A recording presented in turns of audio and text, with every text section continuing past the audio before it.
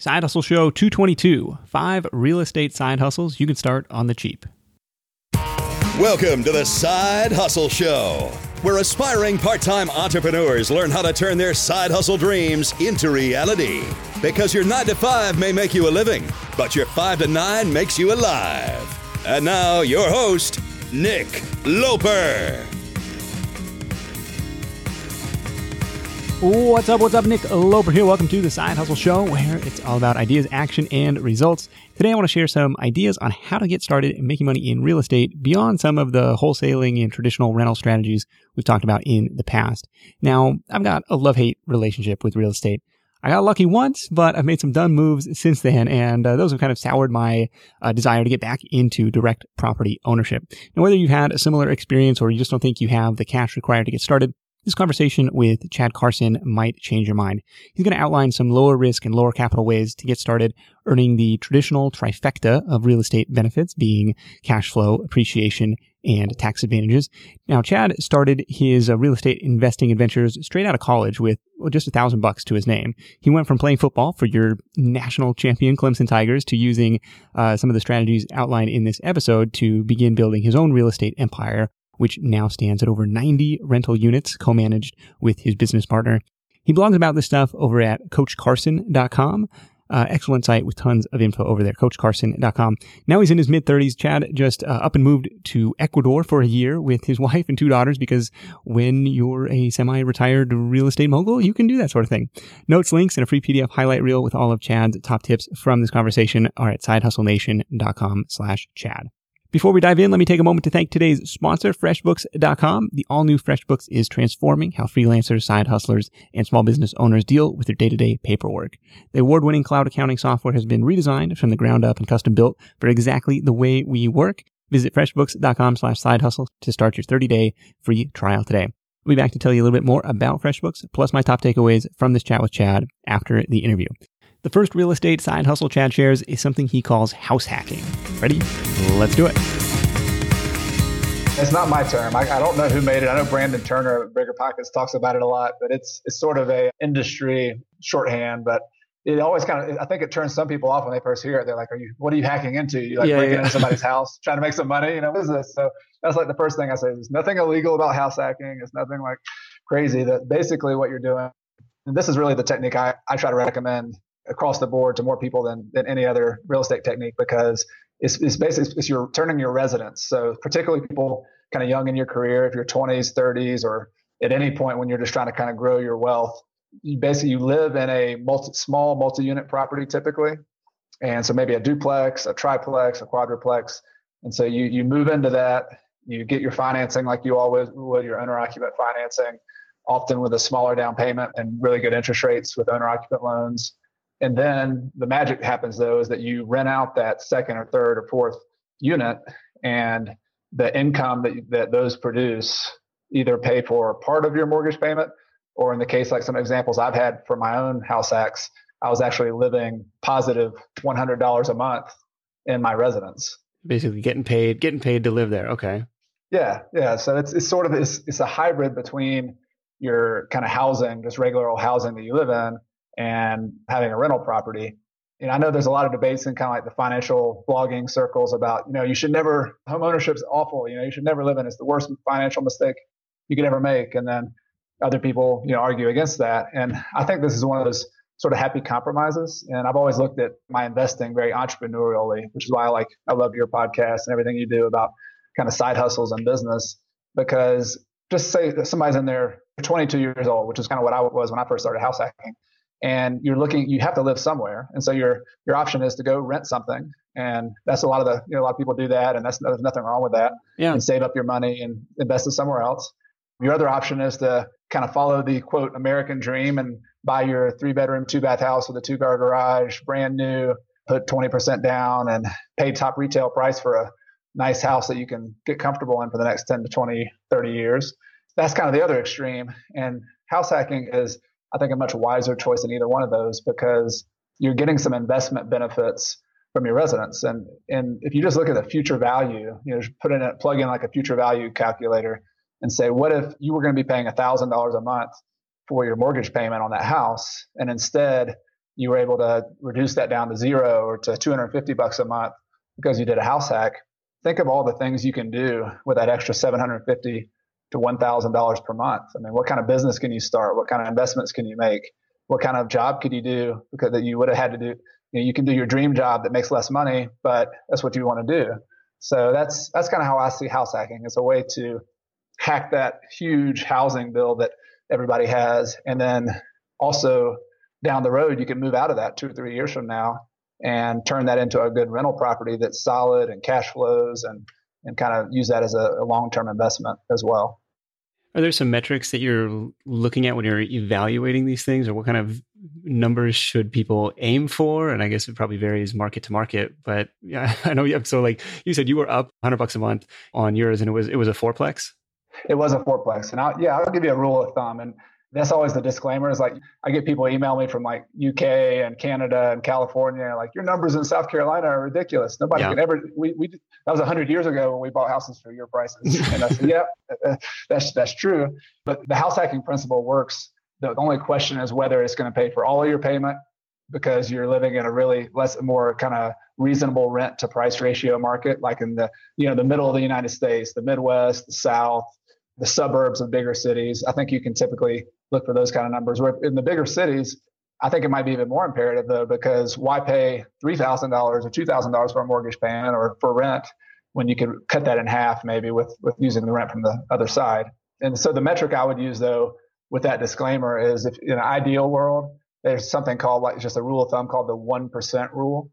The 1% rule says that if you look at the rent that a property brings in, and I'll use my quadruplex that I lived in as an example. Each one of those units rented when I bought it for $400 per month. That was 10 years ago. Okay. And so the goal I would have would be to have that rent be 1% of the total investment I have in that property. And so like the simple math is $400 per month is the per unit rent. I would want to have no more than $40,000 invested per unit. Or since this was a fourplex, I would want to have no more than $160,000 invested.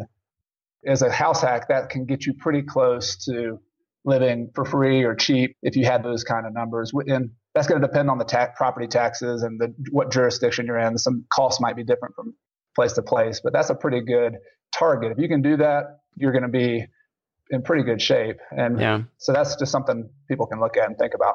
Okay. So in preparation for this call, like I was looking around our local area for duplexes and, multi-unit properties like this. And it seems like they were already all subdivided out. Like, so there are some duplexes, but like they're sold as individual units. Like you couldn't buy the whole house, or maybe you could, but you'd have to have both owners like selling at the exact same time. Yeah. So it's like they've already gone to this. So some friends of ours do this just with their own house, basically following the model of buying more house than you need and then renting out that extra space. And they happen to do it on a long-term basis, but you could absolutely do it on Airbnb basis, or, kind of rent out that extra space, extra bedroom, that mother-in-law unit. So that's definitely something that we're going to be looking at in future property acquisitions, although we're happily renting right now. So what kind of financing is available? So, I mean, it's been a long, long time since rent was $400 a month, or you could buy a fourplex for $160,000, but maybe in some parts of the country. Yeah. Are you still looking at 20% down for that? I guess that's probably what keeps a lot of young people renting. Yeah, so I'll give you a very typical house hacking financing example. And so most people would just go to a mortgage broker or mortgage banker. And the best programs out there, I would think, for house hacking. And I've written an article like showing some links, like more details about those programs if people are interested in them. But like the higher level view is government-backed loans. Like FHA is a program that people might be familiar with, Federal Housing Administration loans. They've got a really good owner-occupant loan where you move into the property. I think it's a 3.5% down payment. Okay. But there's a program they have like an add-on to the FHA loan called, I think it's a 203K rehab loan, a remodel loan. And so you could actually, a lot of the best deals you're going to have are going to need kitchen upgrades, or there's going to be something wrong with it for you to be able to get a discount off the full price. And so if the question is, where do you come up with all that money, or how do you get a good return on that money? And so these FHA loans will let you kind of build that in the purchase price. So let's say you buy it for $200,000, buy a duplex, but you're going to need to do $30,000 worth of repairs to make it up the rents a little bit or something to make it work. You could build that into the loan, and you'll have to hire contractors and kind of make that part of your application. But it's very doable to be able to get in with a pretty light down payment. Of course, you're going to run the numbers ahead of time to make sure that's a financially feasible thing to do. But you could get into it really light and then also have some of the remodeling costs paid for.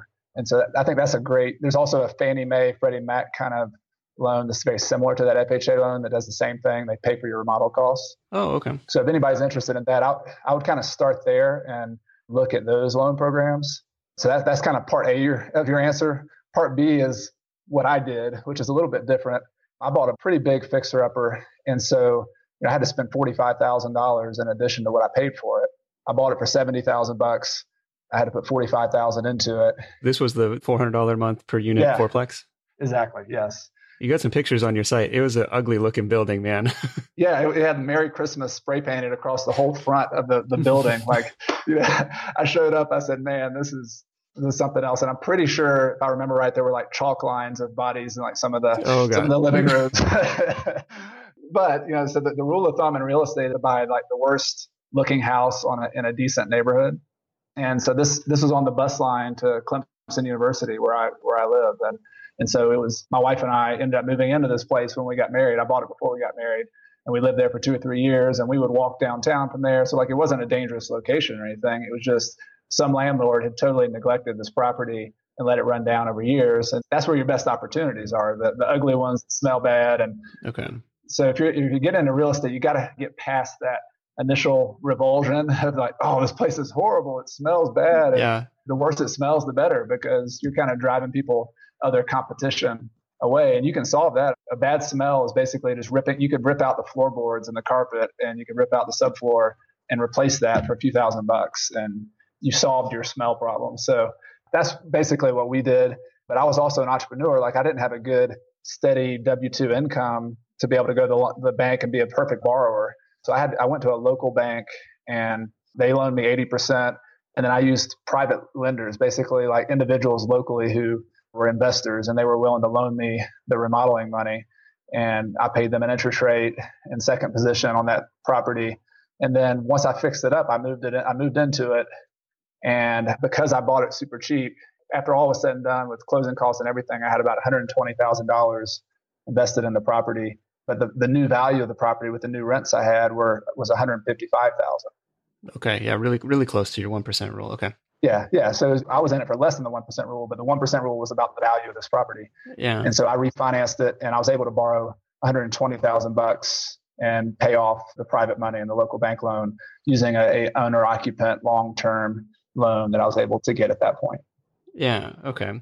No, I like this as an interesting way to really reduce your housing expense, because like you said, that's something that everybody deals with. And for most people, that's the biggest single line item expense. So it definitely is for us by a long shot. And so trying to figure out some creative ways to subsidize that in a way with other people's rent in these multi-unit properties, or even the spare bedroom thing. Yep. Hey, entrepreneurs, we know that anyone with a side hustle loves finding new ways to save. So if your business takes you on the road, sign up for a free membership with Hertz Business Rewards.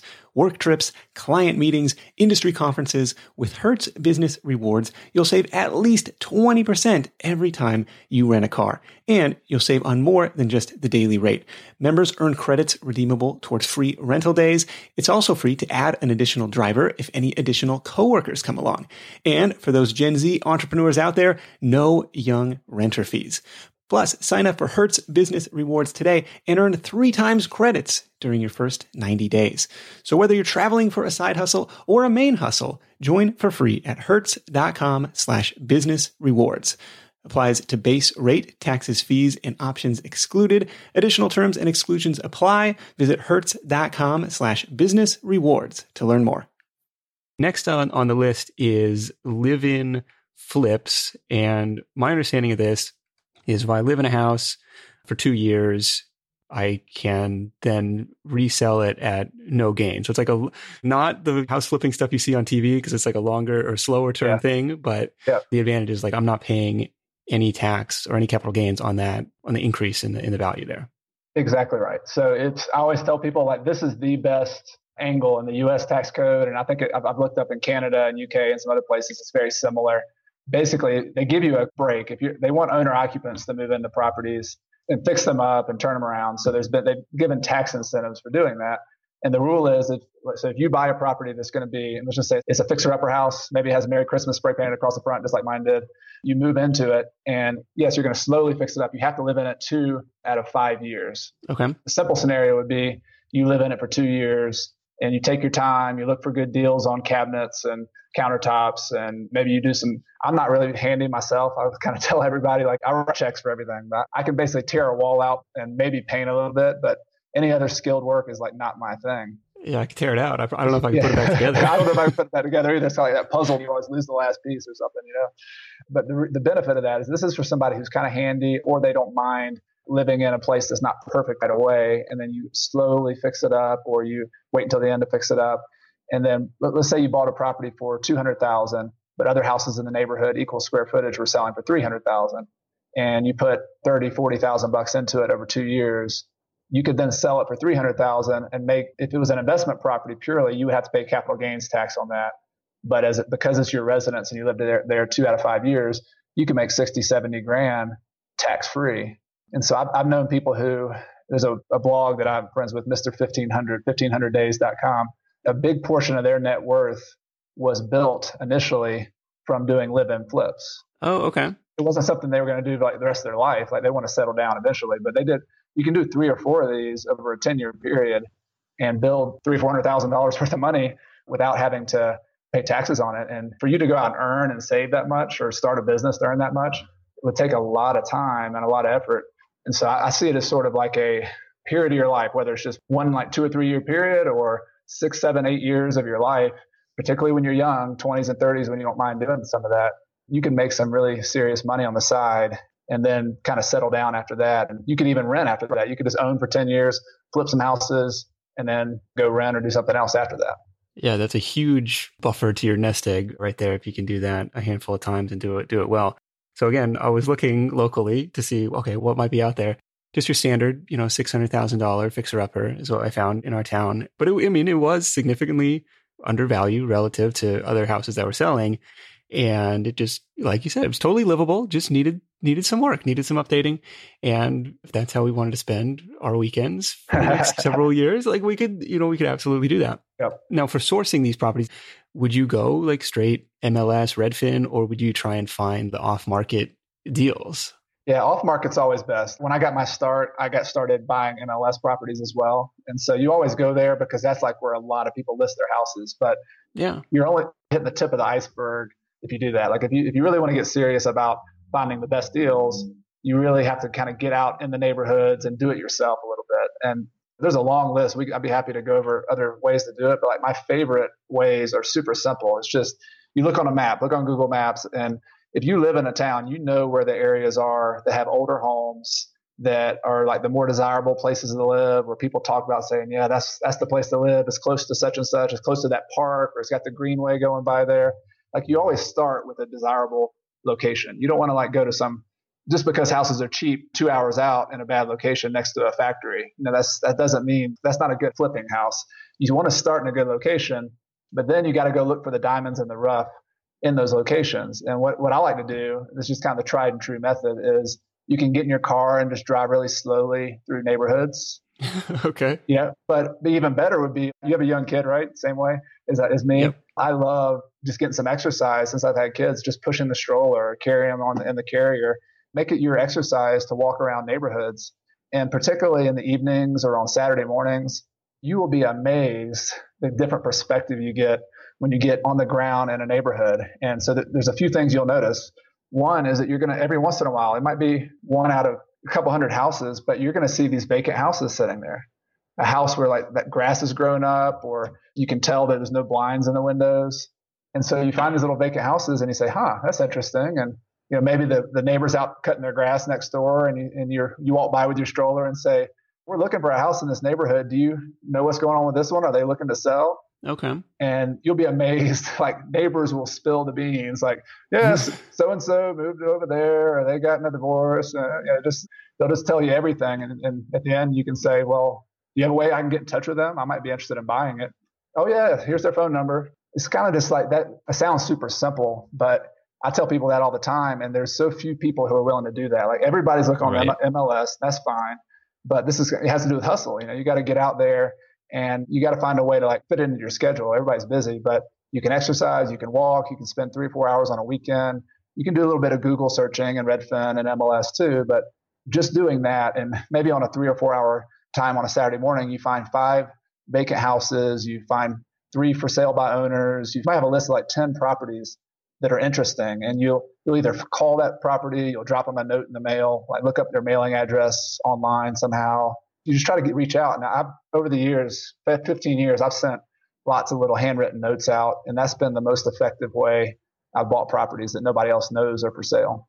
Oh, okay. Interesting. Yeah, that's similar to the best passive income model guy, the raw land flipping guy. Is like, cross-referencing these lists of basically vacant lots or, parcels of land with out-of-state owners and back tax, who owes back taxes. And then just, like you said, sending them a letter, sending them an offer.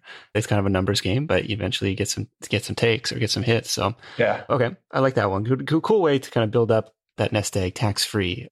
Hindsight is 2020. Well, we could have done a lot of things differently with regards to real estate. Hey, we all could. No worries. It's like, but yeah.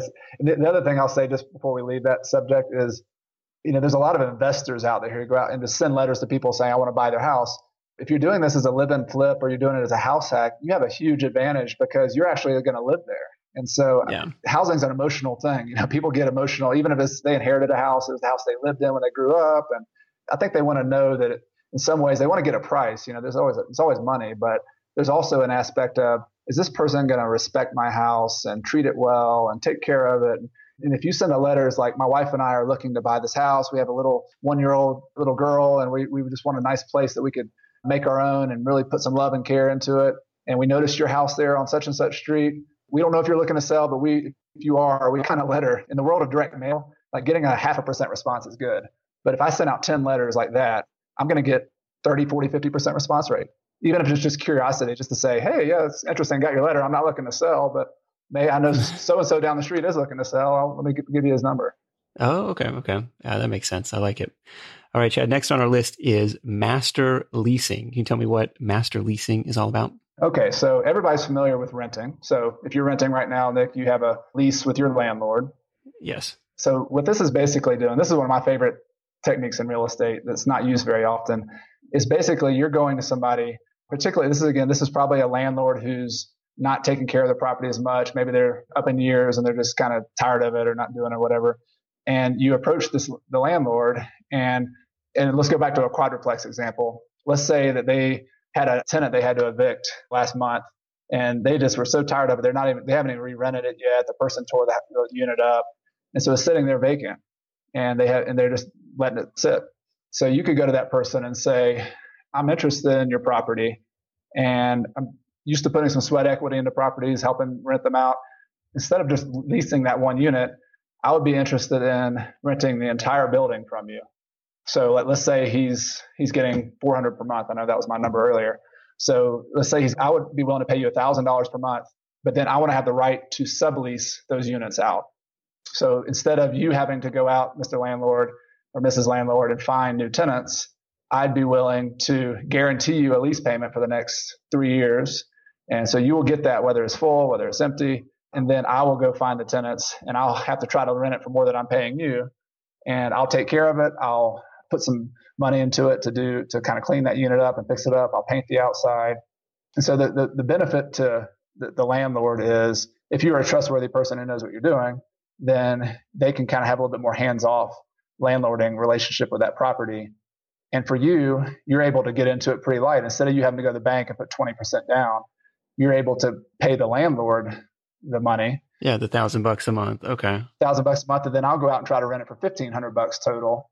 And so I can make a $500 a month spread using my hustle. I'm going to have to manage the property and do all that. But that's the point, is this is kind of like a side job. Yeah, but you don't have much downside risk there either. Like if somebody tears up the property, at the end of the day, you still don't own it. Exactly. And you might, to be fair to the landlord, you might build in something saying, look, if the tenant tears this up, you have to fix that. And so you're going to need to have a little bit of a reserve. You get the security deposit from your tenant, first of all. Yeah. But you also have the risk if they tear it up, you're going to need to paint the walls up and put it back in the condition that you agree on with the landlord originally. But if the heating and air goes out, the big stuff that costs you a bunch of money in real estate, you have an agreement with that landlord that they're still covering that. They're still paying the taxes and insurance. And it's kind of like a partnership.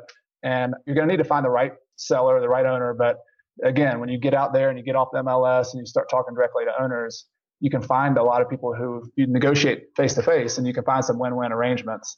You could just imagine if you made a business out of master leasing. What if you did 4 or 5 of those, and your job was to manage those 5 buildings, $500 a piece? You can start building that up and having a nice little income stream from all those without a lot of upfront capital.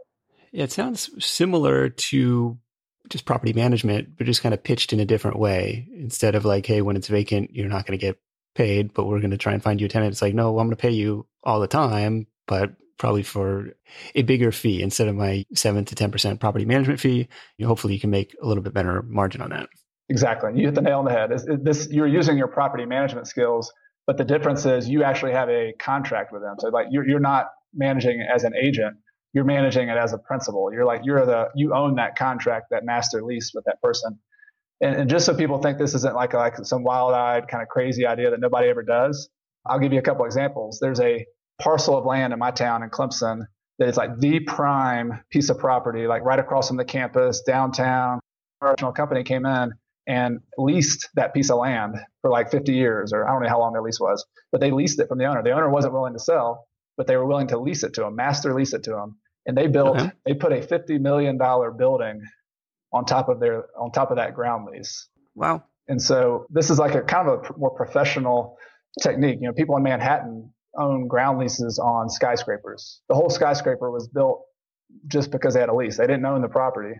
And so this is not a kind of new technique. It's kind of new that people think about applying it as a side hustle to something that a little small residential property, but it's a technique that people use in real estate all the time.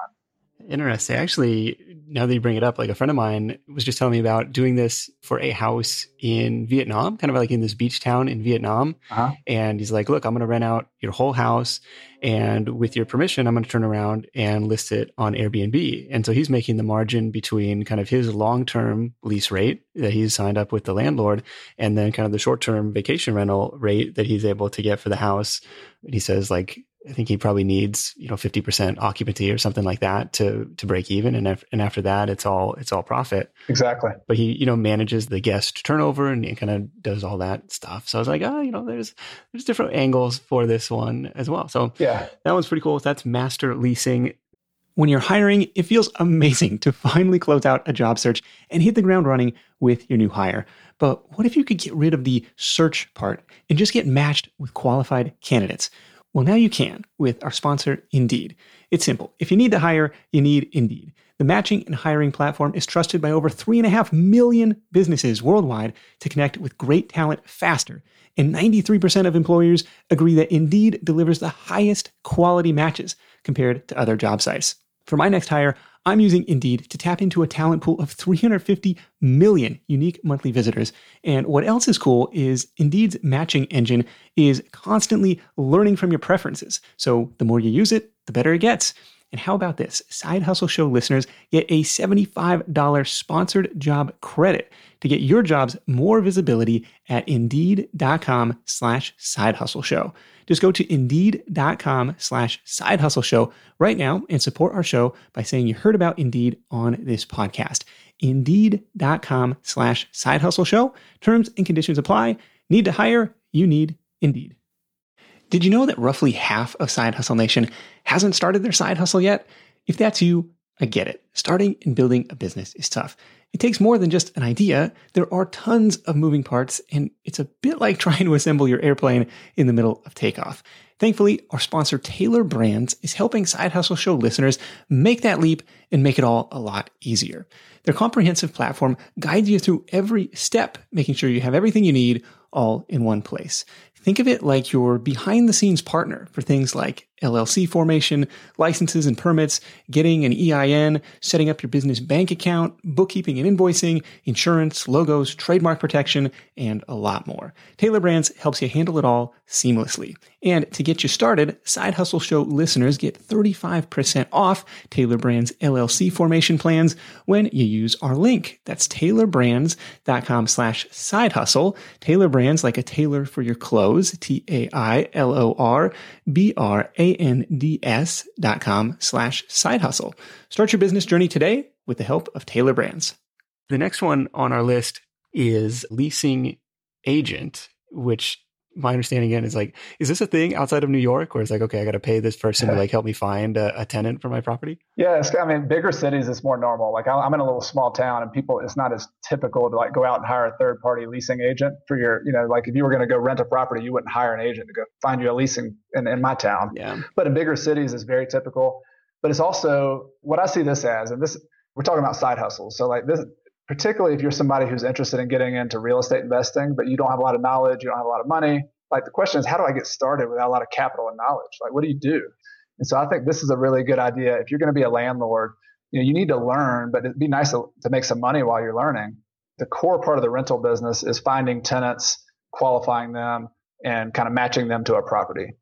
Typically, I think in most places I've seen, you would actually go get either a property manager license if your state does that, or just a regular real estate license, which kind of sounds like a big deal, but I think I spent $400 or $500 plus week or week and a half of classes to do mine. So it was not that big a deal. And you kind of learn about contracts and how they work and how the real estate licensing world works. But once you have that license, you could go out and find, for example, a property manager, or let's say you found a local investor who had 50 properties. And I can promise you, as an investor with a lot of properties, one of the biggest time consuming things is finding tenants. When you put an ad on Craigslist, you put signs out there, put it on Zillow, you get tons and tons of calls, and you got to go show the property. And that's just one of the things you have to do. And so as a leasing agent, what you could do is you could say, I'd be willing to go show the property. I'd be willing to kind of hold their hand and get them all the way from the point that they called on the ad, all the way to the point that they submit an application. And I'll bring that application to you, Mr. Landlord or Mrs. Landlord. And you can approve it. It's up to you whether you approve them or not, but I'm going to bring them to you. And then if you lease it to them, then you will negotiate with that landlord what they'll pay you. And it could be anywhere from a half a month to a month of rent. Okay. And so if it's a $1,000 rental, you might get $1,000 or a $500 leasing agent fee. And that's something you could do on the side. You could do it as a college student. You could do it as like kind of a new person who's just trying to get into real estate investing. Maybe you do a couple of those a month and make $1,000 to $2,000 a month on the side, and you're getting some money. But I think the more important part is you're learning how to do one of the most important parts of the rental business on somebody else's dime, and I think that's pretty cool. Okay, so the sweet spot is finding that landlord who maybe has several properties and just doesn't want to do it themselves anymore, but before they have like a full-on property management company that's like doing this whole entire process for them. Exactly. It could be that landlord, but you could also go to the property managers. I mean, most property managers have leasing agents on staff, and you can offer to be an independent contractor and just say, because I know a lot of property managers who are growing and they're always having to hire staff, and they would rather not hire a new staff member. Sometimes they'd rather hire like an independent contractor just to work part-time. Okay. And you think you need a license to do that? It seems like a service that you could provide. Yeah, I'm pretty sure. Everybody do your own homework. But yeah, real estate's pretty heavily regulated just because there's always your bad apples who kind of abuse the situation and who don't do it right and don't follow the rules. So okay. I don't think it's a huge hurdle, although it's a little bit bigger hurdle than maybe some other businesses you could start like that. You don't have to have a license to house hack. You don't have to have a license to flip houses. When you start in master leasing, you don't have to have a license if you do it correctly. But with a leasing agent, I'm pretty sure you do. All right. Well, do your homework. Don't get in trouble. See what it takes to get a license in your state. Like maybe it's not that big of a burden. So, all right. That brings us to point number 5, or idea number 5. And this is bird dogging, which is one of my favorite phrases. And this is how you got started. Yeah. Before the fourplex, this is kind of like your foray into the real estate world. Yeah. So this is like a beginner strategy, but it can also be an exit strategy. Like people just want to kind of get into it at the end. And so like the way I got started was, again, I'm graduated from college. I was a biology major and had a German minor. So I could go to a house and tell you what like the species of the tree was, and I could tell you what it was called in German, but like I had no clue anything about. My dad had owned rental properties growing up. So that's kind of what I was familiar with, but I had never been in the business. I didn't know. So like for me, getting started was like, how do I do this? I didn't have any college debt.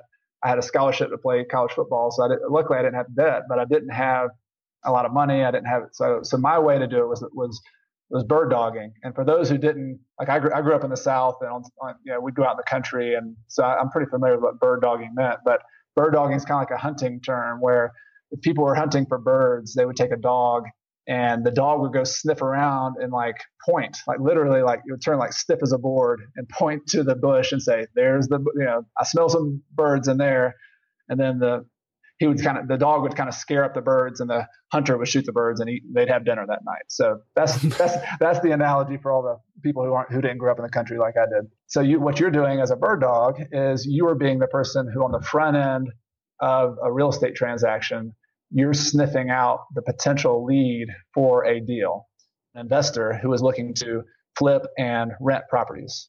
That person has money, they're experienced, they're busy, and they don't have time maybe to do like what I was willing to do. I'm just out of college. I can hustle. I can walk neighborhoods like I talked about earlier. Yeah. I'm willing to send out letters. So all I had was time and hustle. And the benefit for me was I didn't have to learn how to analyze the deal. I mean, I had to know some basics, but I didn't have to learn the entire real estate business. I didn't have to come up with the money. I didn't have to take the risk. All I had to do was go point and say, hey, that seems like a really good deal. What do you think? And they say, yeah, that does seem pretty good. Why don't you get me a phone number? Let me talk to the seller. And so if that person buys the property, and here's where the licensing thing comes in again, my understanding of needing to be able to you're basically making a referral commission. You're not like a regular real estate agent who shows you the house and does all that stuff. All you're doing is passing on a lead to the other person. And that's a pretty standard thing in the real estate industry. And they pay them referral commissions. And so it might be $1,000. Might be, in my case, it was $2,000. Every time I brought a deal to this investor who bought it, I got paid $2,000.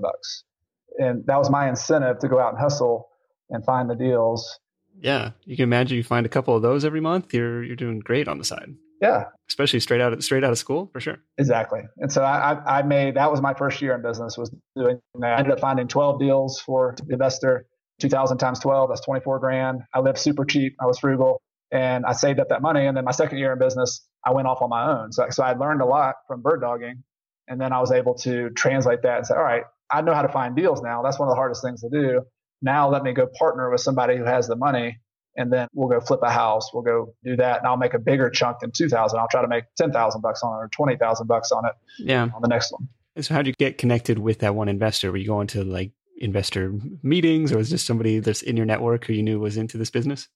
So mine was a little easier. I told you my dad was a rental property owner. So yeah, I actually moved back into the house back in Noonan, Georgia, where I'm from, and said, hey, Dad, you've been telling me you're looking for deals and hard to find deals. Can I go out and find you some? And I read that book you had on your shelf. And so I actually bought my father properties, but I've had other people who I've helped bird dog who start off by going to real estate investor meetings. Like there's RIA groups and there's Bigger Pockets local meetups in your town. And I think you'll find if you get into this, like the thing that everybody wants is a good real estate deal. Like everybody wants it. Like you could go totally. You could go find like, hey Nick, I heard you're looking for a live-in flip or a house hack. Can I go find one for you? I'll be a bird dog for you. Wouldn't you pay somebody $2,000 if they brought you a deal that made you a lot of money? Oh, for sure. It's kind of a no-brainer. So you got to talk to people, but it's just like any other business. You just start from the end. Like who's got the money? Who's willing to pay you? Go talk to them. Go give them a value proposition. Give them a pitch. And the pitch in these cases, I think, is pretty clear. Like, all right, I'm going to bring you a deal that's good. And if it's not good, you won't buy it. So it's not a super tough thing to do. Gotcha. So this one, for the bird dog thing, because it's a commission, even if it's just kind of an informal relationship with an investor, pretty much to be official, to be legit, you're going to need a real estate license for this one too. Exactly. Yeah. So if you call it a downside, that's the downside. You're going to have a real estate license, and there's something called a referral brokerage. Your typical brokerage like Remax or whatever, like Keller Williams, those kind of things. Those are your like kind of full service brokerage companies. But there are, if you Google a referral agent brokerage, referral agency, you'll find some that you basically pay them $100 a year, and you'll pay them a piece of your commission. So I think the going rate might be like 20%. So if you make a $2,000 commission, you're going to have to pay your broker 20% of that. So like $400 or so, and liability insurance and stuff like that. And with real estate, there's contracts, there's things involved that people could sue. So that's kind of your cost of entry into that business, is that you're going to have to get a basic real estate license, $300 or $400 and some time. And then you go pay $100 a year to that broker and then give them a small cut of each one. Again, I think are you going to make this a career? Probably not. This is going to be like a 1 or 2 year thing. And if you do it well, like if you bring a bunch of leads to investors, or you could bring leads to other agents. Let's say you talk to a person and they weren't a good candidate for the investor, but they did want to list their house. You could bring that lead to a listing agent. And if they make a commission, they pay you maybe 25% of their commission. You have a big audience of people. You have investors, you have realtors, you might have property managers. Somebody wants to rent their house out. So you're a very valuable resource for a lot of people. And I think you can make a good business out of it. But I think the education you get while you learn how to find deals is even more valuable, because you're getting paid to learn how to do it with a very low risk. And then the next step for me, at least, was let's become an investor.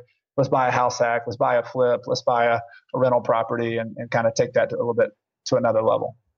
Yeah, you're working on like you said, one of the most important skills is finding these diamonds in the rough deals. And absolutely, once you have a little more capital to play with, or once you kind of get your feet wet in the business and learn a little bit more, it's like, yeah, instead of settling for the $2,000 referral commission, it's like, okay, well, I'm going to be the investor on this. I'm going to make the bigger chunk of money, or even turn that into a long-term cash flow property or long-term equity building property. Exactly. Yeah. This is fascinating stuff. So Coach, thank you for joining me. You guys can learn more at coachcarson.com. He's got some awesome resources over there. Let's wrap this thing up with your number one tip for Side Hustle Nation, real estate related or not. We just want to hear what you got to say. Yeah, I just like to tell people to hustle. I know that's isn't the name of your podcast, but it's helped me. I played football in college. I've been an entrepreneur, and I've done a lot of stupid stuff too. Like I made a ton of mistakes, and the thing that always kind of pulled me out of there was just being willing to get up early, to stay late. And it's not a forever thing, but I kind of see it as your superpower. If you're willing to go above and beyond and be the first person there and the last person who leaves, and it opens up tons of doors. And it's not a trick. It just takes effort. It takes some want to, but it has definitely I think the hustle factor is kind of one of those wild cards that's hard to compete with. Absolutely, man. That's the name of the show. I love it. I appreciate you having me. You bet. We'll catch up with you soon. Thanks. This edition of the Side Hustle Show is brought to you by FreshBooks.com. When you begin to score more clients for your side hustle, you're going to want an organized and professional way to get paid. That's where FreshBooks comes in. Now, one thing FreshBooks really prides themselves on is their customer support. There are no automated phone menus, and everyone in the company actually starts working in the customer service department. So you know what? Let's call them up and see what happens. Hi, thanks for calling FreshBooks. This is Richard. How can I help you today? Richard, you got me on the first ring. For sure. We want to keep you guys on your toes, too. How can I help? Well, I'll tell you what, you are live on the Side Hustle Show podcast that FreshBooks is sponsoring, and I just wanted to do a live on-air feature to see how quick you guys would pick up the phone. Awesome to meet you. What do you like best about working for FreshBooks? Definitely the culture. And the customer that we get to talk to every day. Well, very cool, man. Thanks so much for taking the time and for proving the fanatical customer service there. Sounds good. Have a good day. You bet. Bye-bye. See, they're not messing around. And as a Side Hustle Show listener, you can try FreshBooks completely free for 30 days. Just go to freshbooks.com/sidehustle or enter the Side Hustle Show in the How Did You Hear About Us section. That's freshbooks.com/sidehustle to start your 30-day free trial today. All right, my top takeaways from this call with Chad. Number one, your hustle is your superpower. I think that one is worth repeating because our effort is really one of the few things we can control in this world. Takeaway number two was to talk to people. This one is hard for little old introverted me, but the best deals aren't found behind a computer screen. They're out there in the bright and scary real world where you can start conversations and get some down-to-earth intel that most of your would-be competitors aren't going to see or aren't going to hear. And takeaway number 3 was location, location, location. The number one rule of real estate, right? To keep your risk low, the ugly house in the good neighborhood, as Chad says, is always going to beat the good house in the ugly neighborhood. But curious to hear your thoughts on this one, since real estate is something that touches pretty much everyone. We all got to live somewhere, but with a little more thought and a little more hustle behind that choice, maybe we can reduce our housing expense and begin to make it profitable as well. Be sure to stop by sidehustlenation.com/Chad to download the free PDF highlight reel from this conversation. And that's it for me. Thank you so much for tuning in. Until next time, let's go out there and make something happen. And I'll catch you in the next edition of the Side Hustle Show, where you'll meet my guest who quit his full-time engineering job to earn a living selling piano lessons online. It's a fun one. I'll see you then. Hustle on. Thanks for listening to the Side Hustle Show at www.sidehustlenation.com.